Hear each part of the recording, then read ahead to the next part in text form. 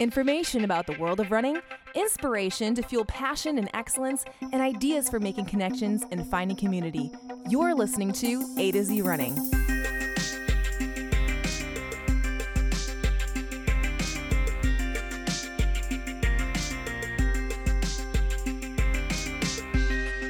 Hi everyone, welcome to the A to Z Running podcast, where we help runners thrive. I'm Andy.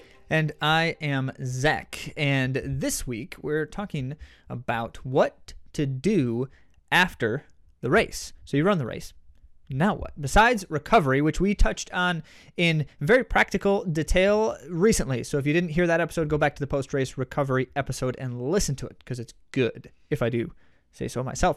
Then you have to think about other things, because it's not just about recovering quickly from the race, and there is so much more. So, including a post-race reflection, which you will find in this episode shortly. Mm-hmm.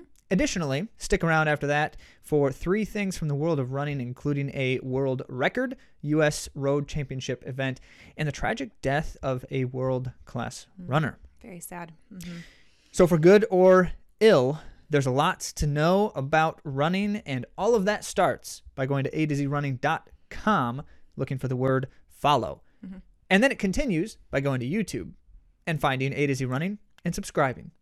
And then it continues further by going to all of the podcast platforms like Apple and Google and the many others, as well as all the social media places.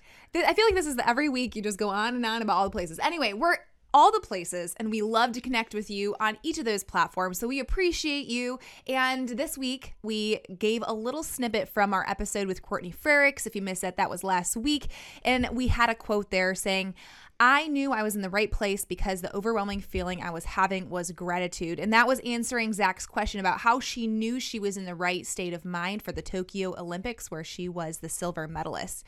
Now, this kind of started a conversation in the thread about the feeling of anxiety or nervousness.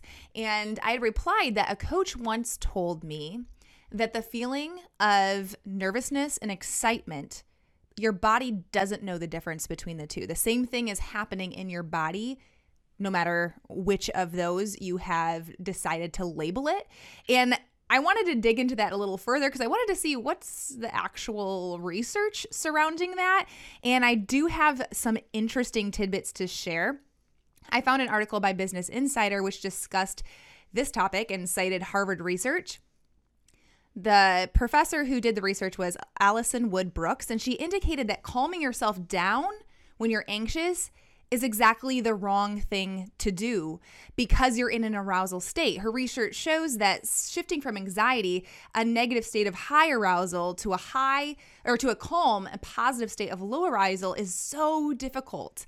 And when you're racing, this is my So it's tidbit. the wrong thing to do when performance is the goal. Exactly. So switching it to then a high arousal that is productive is going to be both easier to do and more helpful. It's difficult to switch from a high state to a low state because anxiety has a powerful momentum of arousal. It shifts our heart rate, our breathing rate, and activates the release of hormones designed to keep us vigilant, alert, and awake. So we actually want these things, but we don't want the negative state of mind. We want the arousal before the race without the dread of fear. So excitement, by contrast, involves an almost identical physiological state with a different story, a story that welcomes and looks forward to the event instead of dreading it or being fearful of it. So the subjects performed better at tasks when shifting the arousal to excitement rather than trying to calm down, rather than trying to do this mental shift from high arousal to low arousal. We could probably do a whole episode in this, but we won't. This is where we're going to leave it for today, but because there's a lot to unpack there. Because you really don't want us to hear...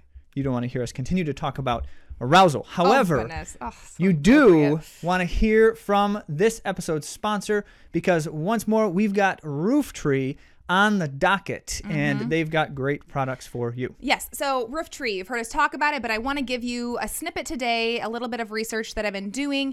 What do you want to do with the massage gun before a workout?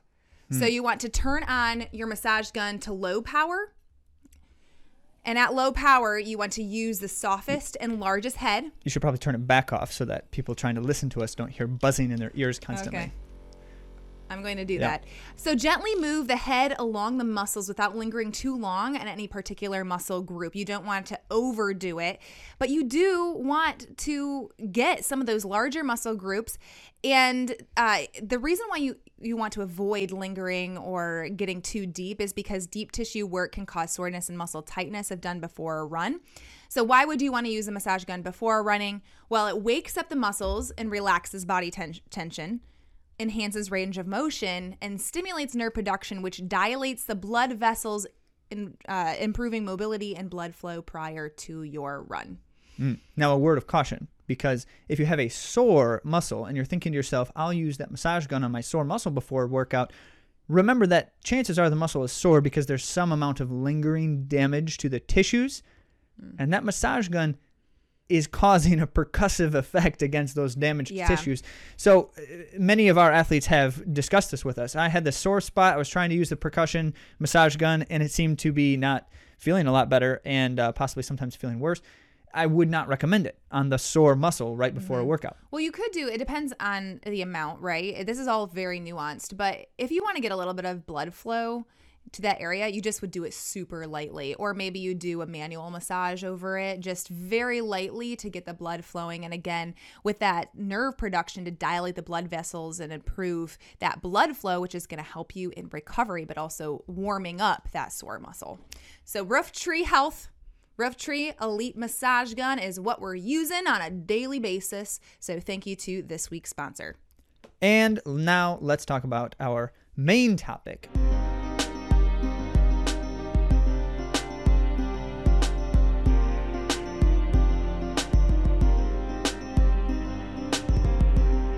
Okay, so we are talking about post-race stuff a bit lately, and that's in large part because this is the time of year when many of you are running a kind of goal race.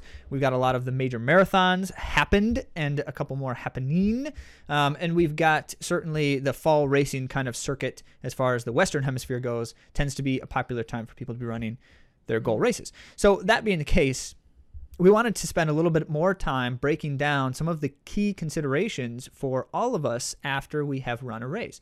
You're done with that goal race. Now what do you do? We talked about recovery. If you missed that one, go back and listen to it. And we've established in our minds that there are two more R's, like recovery, that make a lot of sense here. This time we want to talk about reflection. So starting with reflection, I wrote an entire blog post on it that I just published, hot off the press. So we'll be linking to that so that you can use this as a resource for you as you unpack your races. And another reason is because we digest races with our athletes. So putting this down and like having some questions that we ask ourselves as we reflect can be helpful.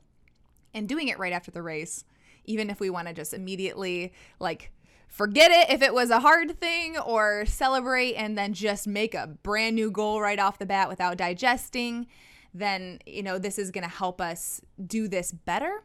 So a couple questions we ask ourselves: what can I celebrate about this race? And we have to start there. We have to start with positivity, because celebrate good times. Come on. So we want to celebrate our races, and there's many ways to do this. There are things we can celebrate even if it was a difficult day. Maybe you were able to finish. You had strength to carry you to the finish. Your body was working for you in this awesome way. Maybe you're able to travel. It's an awesome course. You had friends there. There could be many things to celebrate when it comes to race day. We were talking with Joe Nemec on the podcast after he ran a 2:17 marathon to qualify for the 2020 U.S. Olympic marathon trials. So set the stage there. 2:17 marathoner, good times. And he had one of those experiences where he attempted that qualification time in the Chicago Marathon, fall of 2019. Didn't go super hot. And then he attempted it again only a few months later in January of 2020 and ran the time. In fact, ran just about 2 full minutes under the goal time. And so then we had him on the show and we got to talk about this. And one of the things that came up in that conversation was when you get the opportunity to summit the mountain. And so, when you can accomplish the thing you set out to accomplish, or you do the challenging task that you intended to do, it's often a healthy thing to spend a few minutes on top of that mountain and admire the view, as we describe. And we have that kind of a conversation with our athletes too. But the principle of it here is that it's really important to be able to enjoy successes and hard-earned accomplishments or challenges completed and those kinds of things. When we struggle and we come out the other side of the struggle, for good or ill, when we make it through the struggle, it's important to acknowledge what we've gone through and the positives that surround that. So I fully condone the celebration of successes. There's probably a better and worse way to do that. Physically? Yeah. Well, and with respect to how we interact with other people, I probably, when I score a touchdown, I probably shouldn't stand over my opponent celebrating loudly over his face. Although sometimes it's funny when you see athletes do that in pro sports. So I also am not going to condemn good them. Sportsmanship. I feel like I runners don't know. seem to be I think a good little bit of sports. taunt is kind of. Adds some spirit to the sport. I like a little Timothy Chariot, Jakob Ingebrigtsen action where Timothy Chariot immediately congratulated Jakob Ingebrigtsen at the Olympics in the 1500, gave him his bracelet. That was beautiful. That's a different You also story. like a little bit of Usain Bolt. It's just like so Showman. much excitement, and maybe his competition feels a little bit badly when they see him just going off, just doing all the crazies. But at the same time, it was still fun. It's not mean to anyone else. But I do want to have on another note. I didn't have this as part of the question, but if there is something that you are sad about, we don't want to gloss over disappointment. Now, we talked to Kate Grace about how we have to feel those feelings, but don't let those feelings dictate our actions right away. So we want to do the recovery, take care of our body, even when we're feeling disappointment and discouragement. And maybe we're we don't want to run anymore. That marathon was so hard and heartbreaking. We got to give ourselves some time, and we are allowed to feel those feelings of disappointment. I don't want to gloss over all the hard work that goes into training.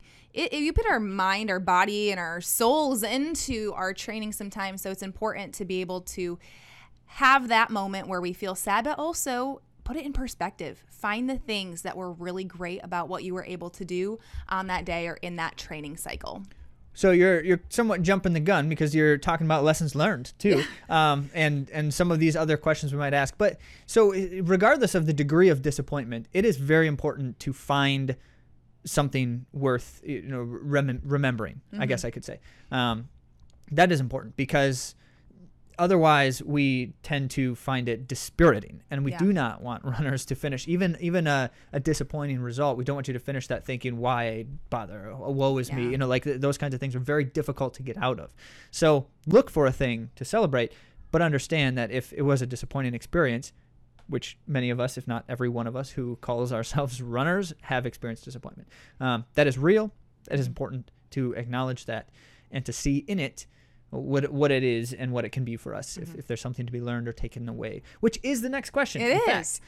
And this is a loaded one. What did I learn, practice, experience, or accomplish in this race? Because we realize races have all different purposes. So we can unpack this in a variety of ways. A lot of times pre-race, you have an idea of what you want to get out of that race. And I encourage that for all of you. Even if it's I want to have a great experience during this race. It's just about having fun. Tell yourself you're going to wave, you're going to smile, you're going to encourage other people, because then you're more likely going to achieve that objective. So let's start though first with what did I learn or practice? So Zach, we tell our athletes often to practice doing fueling, footwear, things of that nature. Let's say that this race was a race where that's leading into a big race. What are some of the things that we try to take away from an early season race or a tune-up race? Well, we're parsing a bit here too, because we're not trying to suggest that you should have a protracted in-depth reflection after every time you run. And so in concept here, if this is not your key goal race, it doesn't necessarily warrant the degree of reflection we're discussing here too. But yeah, there's always things that we're working on as runners. Well, I guess not always.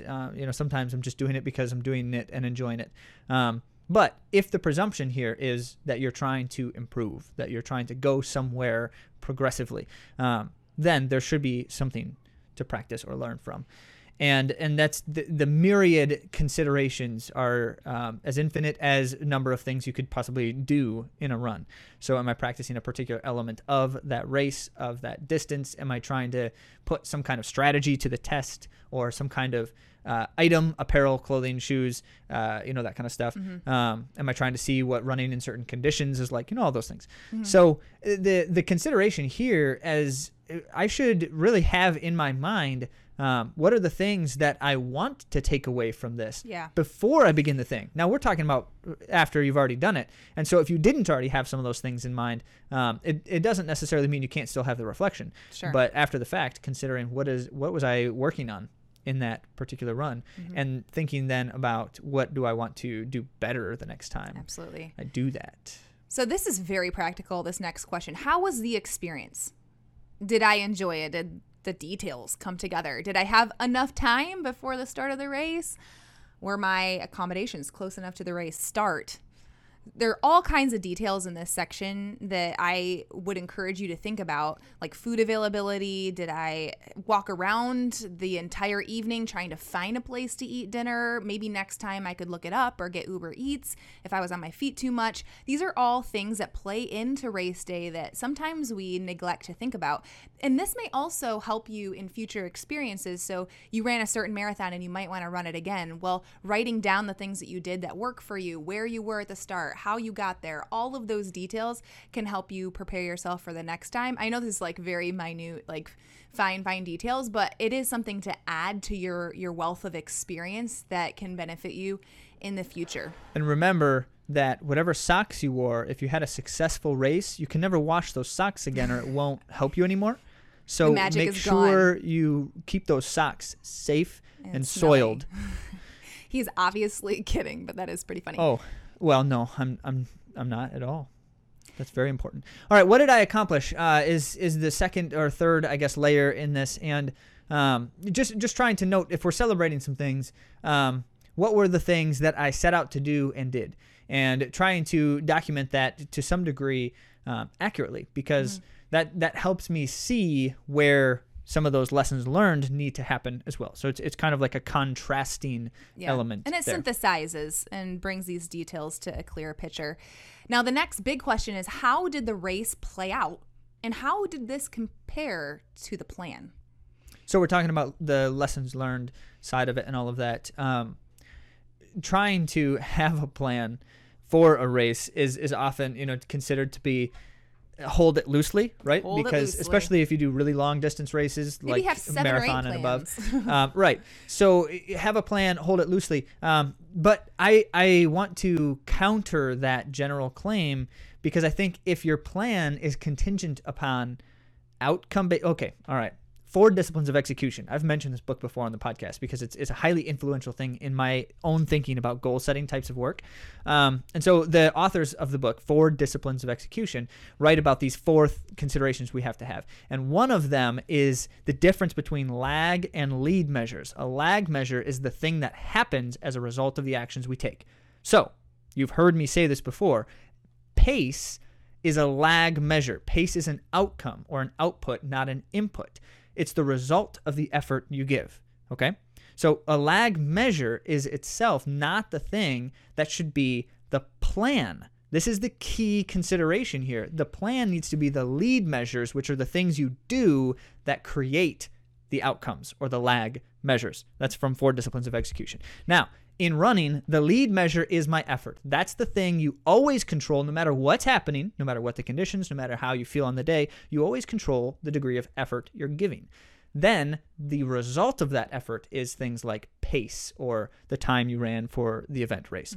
Consider simply this. If it's 100 degrees and 100% humidity, your same effort versus 50 degrees and 50% humidity will result in a slower pace. No matter what, it's not possible to run a long distance race at the same pace for the same effort. Now, what does that mean? Does that mean your goal has to be the pace no matter what the conditions are? If it is tough to hold that plan strongly because too many things affect it. So this is my argument. Create a plan that you fully control as much as you can, as much as possible, and then you can always execute the plan nearly. You're going to ruffle some feathers with that one, I know. I hope so. You'll love the PACE plan. But we do want to have some other considerations and questions that we ask ourselves, like how was my fueling? Especially for the long distance races. Yes. Yep. Fueling and hydration are major considerations for distance races.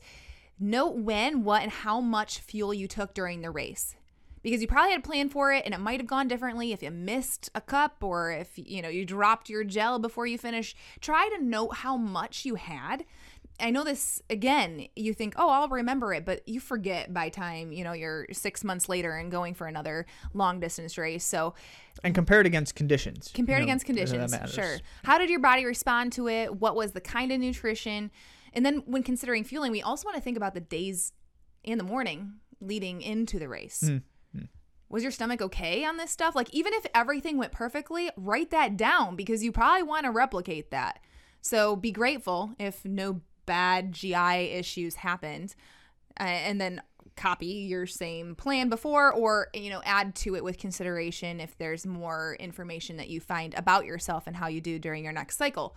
And then if it went poorly, write it all down. Even if you don't know the why or what exactly was the problem, when you're in your next training cycle, you can try those elements. Like the night before I had this dinner.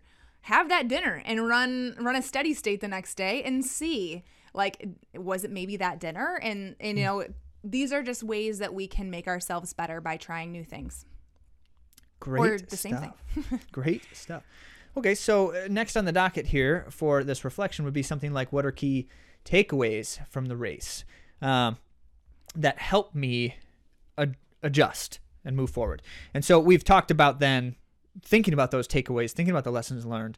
But what does that mean for what I'm doing next time or next? And that's where, how can I apply those lessons is a very challenging thing. If I struggled with some aspect of the race or with some aspect of the training and preparation, do I know what to do differently to better achieve the goal? And most of us have a really hard time with that. So that's where we constantly talk about, the student of the sport thing. At the very least, trying to figure out what those things are and then spend some time trying to learn about what kinds of things make a difference for that. If you had a hard time with the pace, if you had a hard time finishing the long race, if you had a hard time feeling comfortable or rhythmic throughout, some of those kinds of things.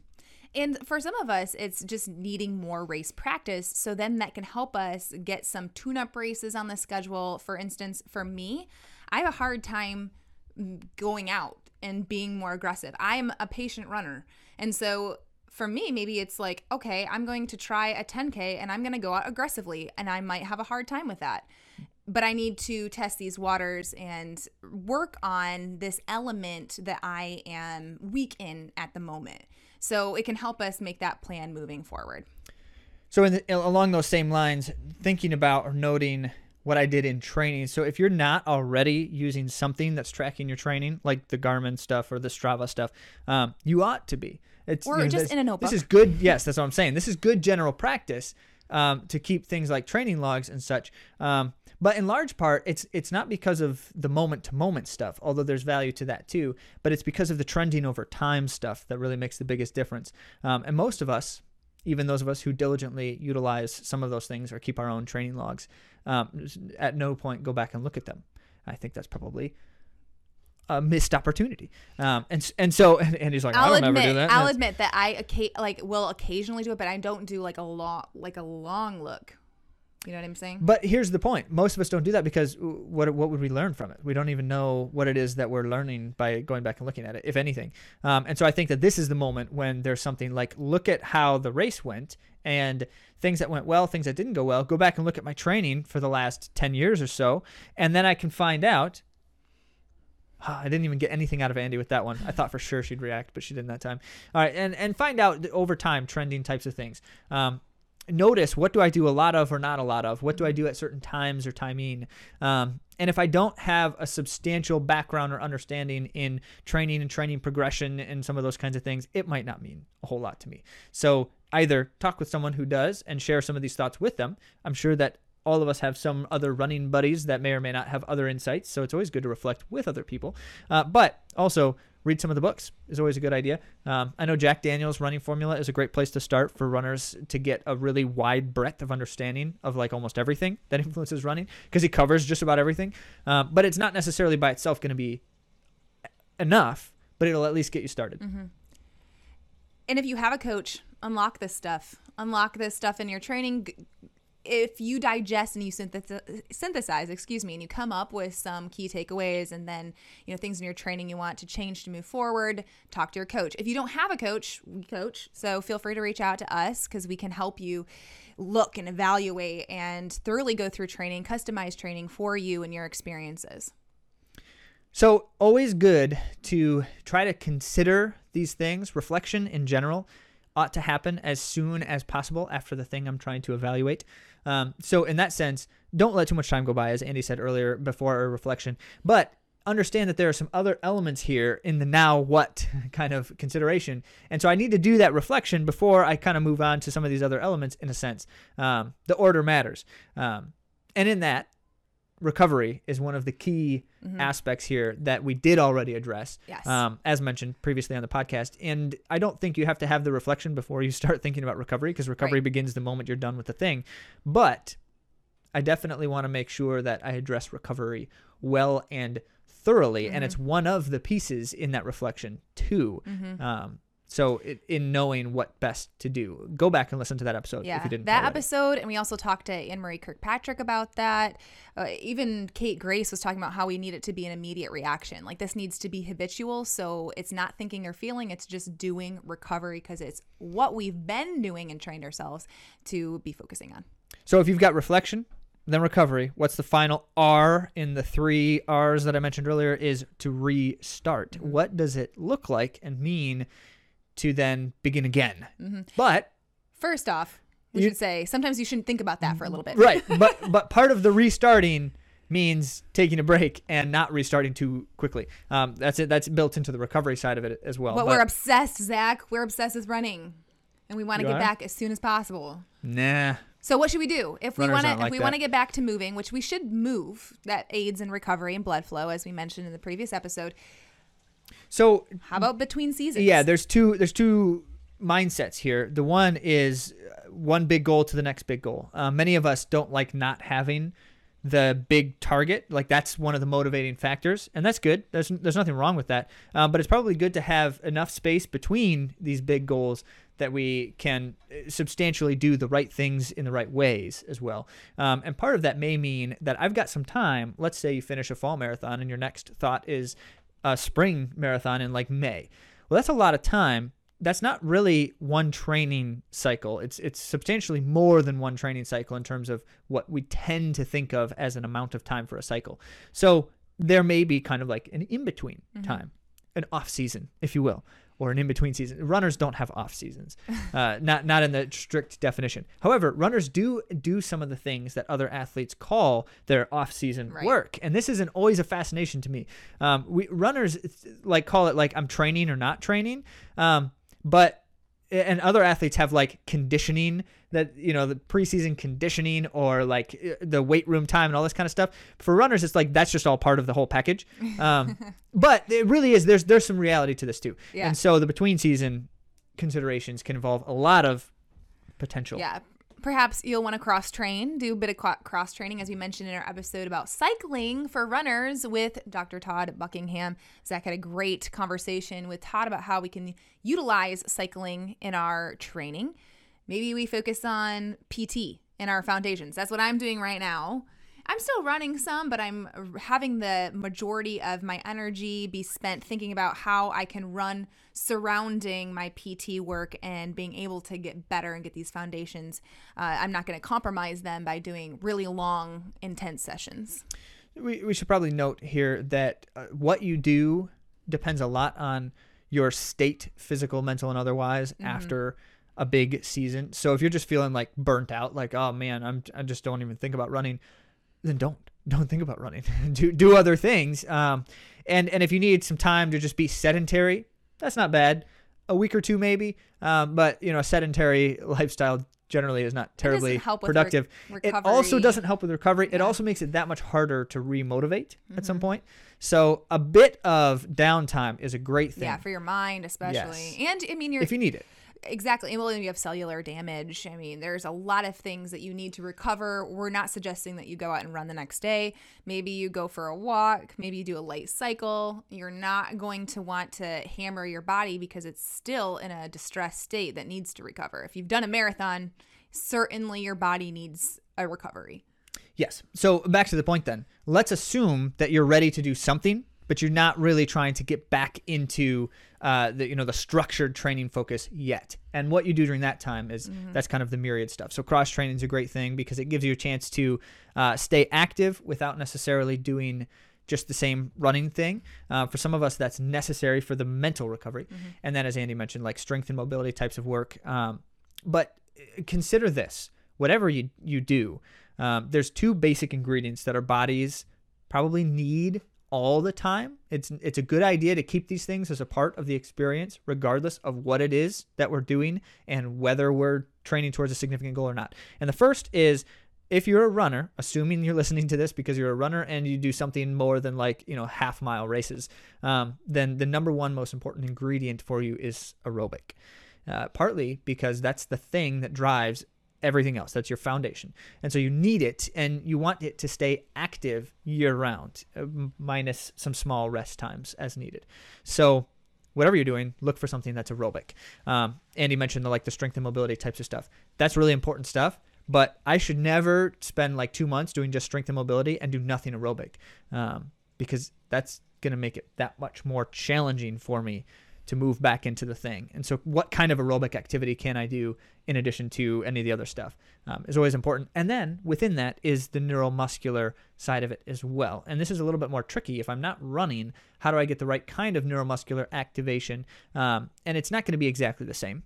So if I'm doing cycling, for instance, the neuromuscular activity is different when you're on a bike than it is when you're running on the ground.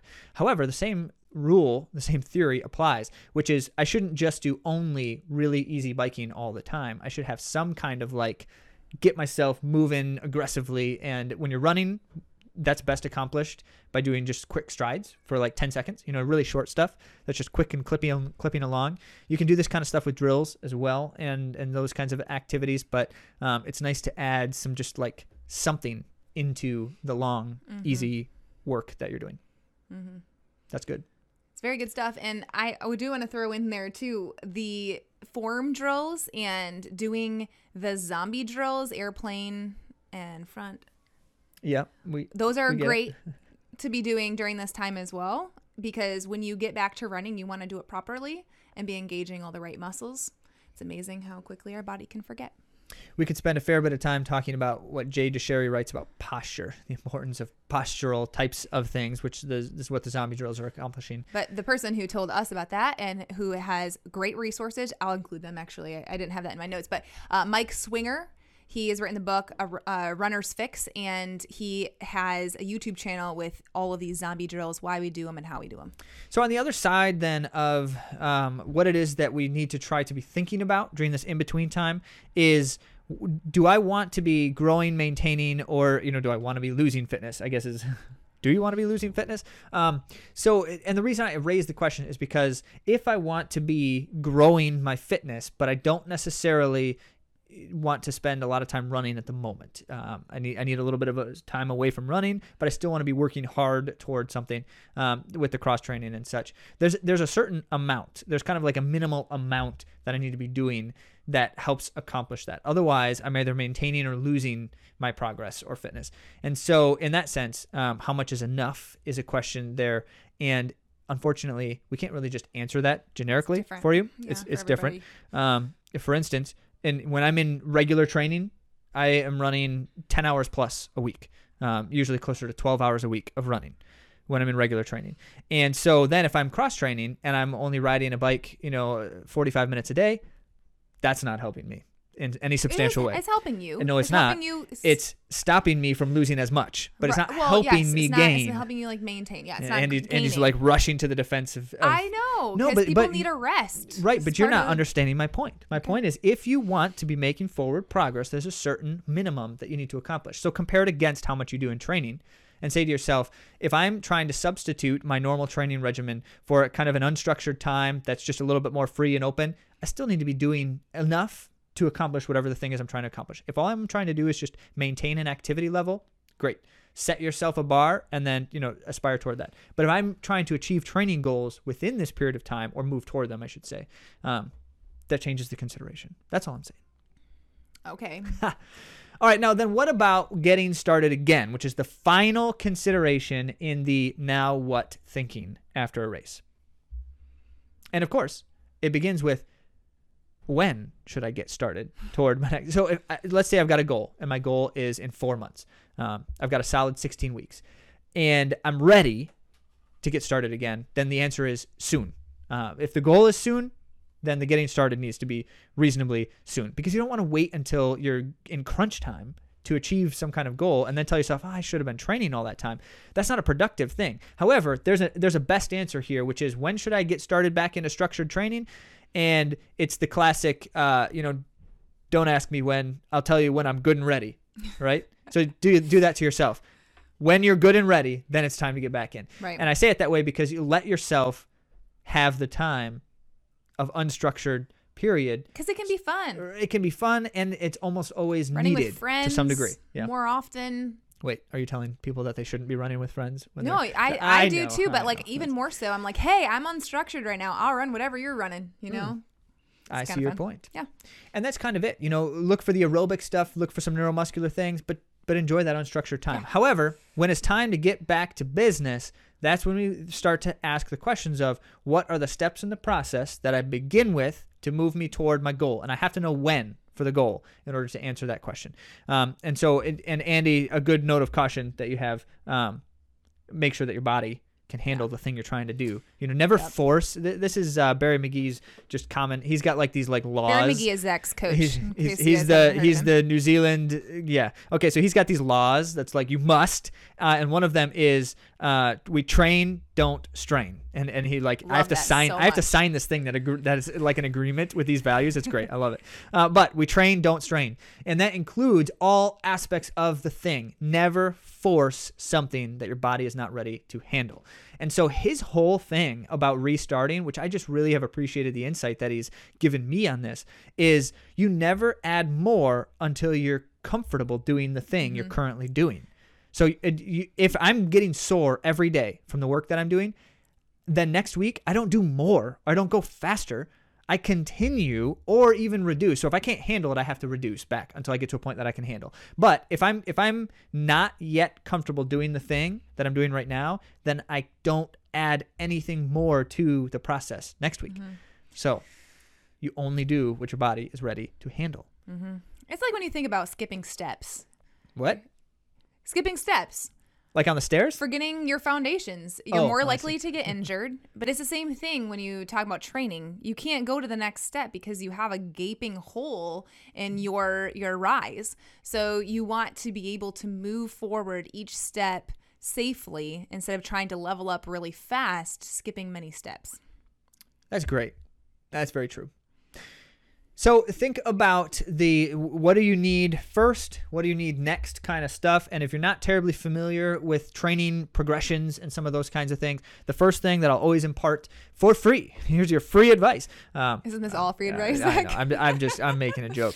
Like, that's why you come to the podcast, for free advice. So the main thing is, before anything else, you have to build slowly your musculoskeletal, structural, and Jay Deshary says stability, coordination, and precision, strength, that kind of stuff. So you have to build those kinds of things first. Your body can't handle more without being structurally sound. And so whatever your starting point is, you build slowly into that. And that's done most effectively by very low effort types of stuff initially. You're not trying to make yourself sore every day. I made that comment earlier. You really don't want to be sore every day. That's a bad place to be. And so you do less than what it would take to make you sore every day. whatever that may mean. And the key here, for many of us, we talk about things like total load or total volumes. Don't do too much. Barry always said it's not really as much of a concern doing too much as it is doing too hard.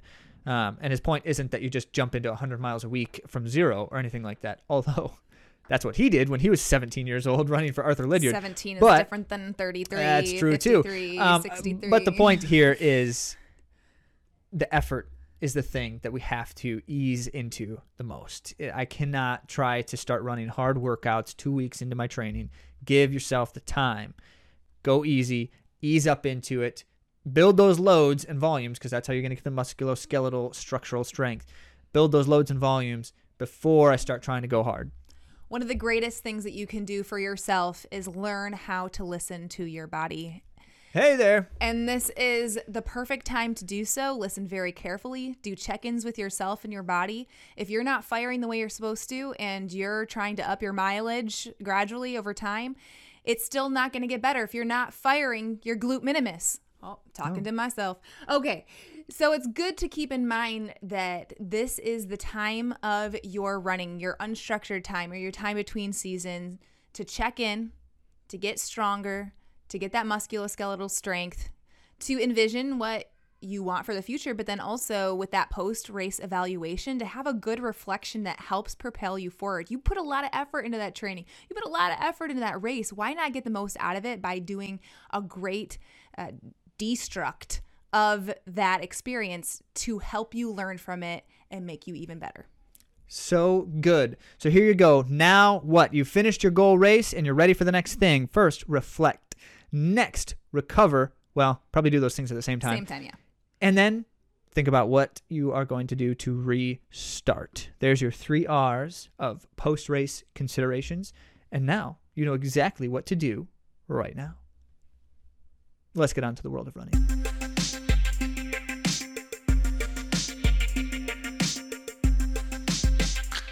All right, first in the world of running, we got to congratulate many of our own athletes and, of course, the many others who raced at the U.S. 25K Championships event, the Riverbank Run in Grand Rapids, Michigan, among other locations and races. But we had ourselves many who raced in the event and other things this weekend. Let's go ahead and run it down here really quickly for you. Julie ran a huge PR. Mark, Pete, and Zach all ran PRs.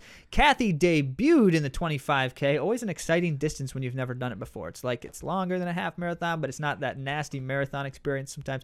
Good stuff. Lewis ran all 3 events in the Riverbank. They had a 5K, 10K, and 25K, and they were structured in such a way that, yes, if you wanted to, you could do all 3. So Lewis did, in fact, do all 3. So awesome. Christy was 4th in her age group in the 10K, and Dan ran, that's Captain Dan for those of you in the West Michigan area, ran his 35th Riverbank Run performance, placing 2nd in his age group. He cannot be beat. Seriously. Mostly.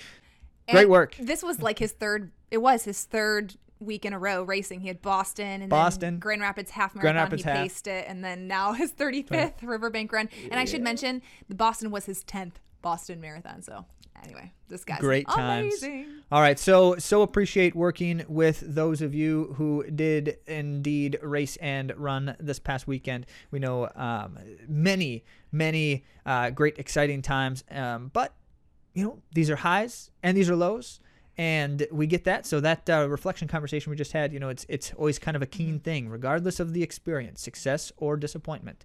Good to reflect and celebrate. Mm-hmm. Many of you know, because we've mentioned it before, that the 25K Riverbank Run is also the U.S. 25K Road Racing Championships. Yes. So number 1 on the list. Number for 1. Our 3. Yes. The women's race. Very exciting to watch. It was a little bittersweet for me because I was supposed to be on the start line in the elite field.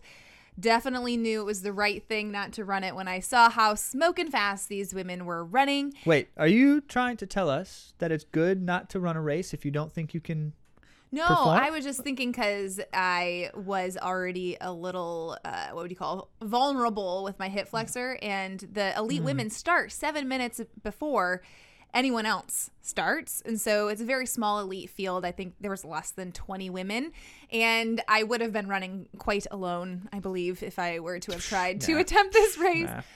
all that to say, it was a pleasure to watch these athletes and our own athletes and many of our friends and A to Z podcast listeners run this race. Let's get to the women's results. McKenna Morley won her first ever U.S. championship. Yeah. She's had a strong summer on the road circuit thus far, and she's run the Olympic trials 10,000. So it's going to be exciting to see what she does in these distances. I believe this is her longest race to date. Interesting. It's 25K. So exciting to see McKenna do so well. And then Erica Kemp. You heard us talk about her because she was the 20K U.S. road racing champion earlier. It was the summer, or was it fall still? I don't know. Anyway, this is her longest race distance, and I got to talk to her after the event, and she was saying, like, I don't know if this is recommended, but these are close to my longest long run. So I saw her post, and I mentioned this, that's why we got in the conversation, that she had told us that she ran, or she posted on Instagram that her longest run was 16 miles. She had ran her longest long run. I'm rambling, sorry. But all that to say, this woman can go. She's experiencing these new distances and doing really well with them. So we're excited to have her on the show coming up to discuss racing a variety of distances and jumping on this road racing championship tour that's really pushing her and challenging her in new distances. And then third place was Molly Grable, who is the marathon runner of the trio. Very strong runner. And I know many of you guys love Grandma's Marathon, and so does Molly. At least I think so. At least I know that Grandma's loves Molly because that's where she hit her personal best marathon time of 2:35:11. So she was the third place finisher in the 25K road racing championships. Then on to the men's race, And Zach. the men's race. So your champ here this time around was Bia Simbasa, running. He's a Bowerman Track Club athlete. Champion in a close race, and it was close. Not just there's a few of them, and it was like the kind of race, you don't really want a 25K to come down to like a nasty final finish sprint kind of scenario, but some of these guys I think just really enjoy that because they do that, and that's exactly what it was. He did run in a ravishing time, 1:14:26, not altogether that far off of the American record time that Parker Stinson set not long ago, and on a brutal course. Yeah, it's a many of different you course. who ran it, they had to change the course this year, as you know, if you ran it, and you know that the main difference here in the change were the hills. Yeah. Wow. Late race hills. Late race hills. You don't love that, but you do what everyone else is doing when you're out on a race course and you run. And so that was pretty impressive. Now, Futsum Selassie was runner-up. And in that sprint finish experience also was Sam Chilenga for third. We've had him on the show, and we've always enjoyed following his career as he had the kind of like early retirement and then come back from retirement. And so like it's the comeback tour thing. Always exciting to see him racing as well. Mm-hmm. Incredible stuff. Now, let's move on to number 2 on the list. I'm excited to share about a new world record. Lentezabet Gidey set the new world record in the half marathon, which was a very impressive record to begin with. Yeah. Gidey not only ran the record, but she pretty much crushed it in over 60 seconds, 70 to be precise, to run the fastest time in the world's history of 1:02:52. The previous record holder was Ruth Chepngetich. And that actually, the previous ratified record, recall that the record, it was Yehwala whu broke Chepngetich's record and ran under 104, the first female to run under 104 in the half marathon, which was crazy. It's not fully ratified. And then Gidey breaks it yet again. So Ethiopian countrywoman breaks the record and now becomes the first woman to run under 103. Mm-hmm. You heard it, under 63 minutes. 1:02:52 was the official time, and that was set in Valencia. Wow. So now let's add that to the docket because Lentezabet Gidey has both the 5,000 meter track and 10,000 meter track world records. Remember that Sifan Hassan broke that 10,000 meter record, and then 2 days later Gidey broke Sifan Hassan's record. So just like this nasty progression of breaking all the records, and here goes one more for Gidey. Awesome to see. On a solemn note, we do want to honor a legend who has gone too soon, Agnes Tirop, in her tragic death. She was brutally murdered, allegedly by her husband, who has been apprehended. She's she's mourned by the running community. I don't want to get into all the details, but she leaves a legacy of excellence, holding the women's only 10K record and claiming 2 bronze medals at the World Championships. And anytime in a situation like this, you can always appreciate, as the running community being what it is, highly communal and supportive and encouraging. And so then you hear from many runners all over the world, when they hear about the news, expressing their regrets and their sorrow. Mm-hmm. And so certainly many of you have made note of that across social medias and other places too. Mm-hmm. And so a great loss to the running community Yes. whenever a runner moves on or passes. And so certainly this is indeed that as well. Thanks for joining us on another episode of the A to Z Running Podcast. If you want that evaluation, that post-race reflection evaluation that we spoke of earlier, I have made a whole blog post about it in more detail than we even talked about on the podcast. I will link to it. You can also find it at atozrunning.com. We're so glad that you joined us. We're so glad for all of you who have been working hard towards these goals or to establish some experience and habits that are going to help you thrive as a runner. And really, that's what it's all about. So thanks for joining us, and we'll talk to you next week.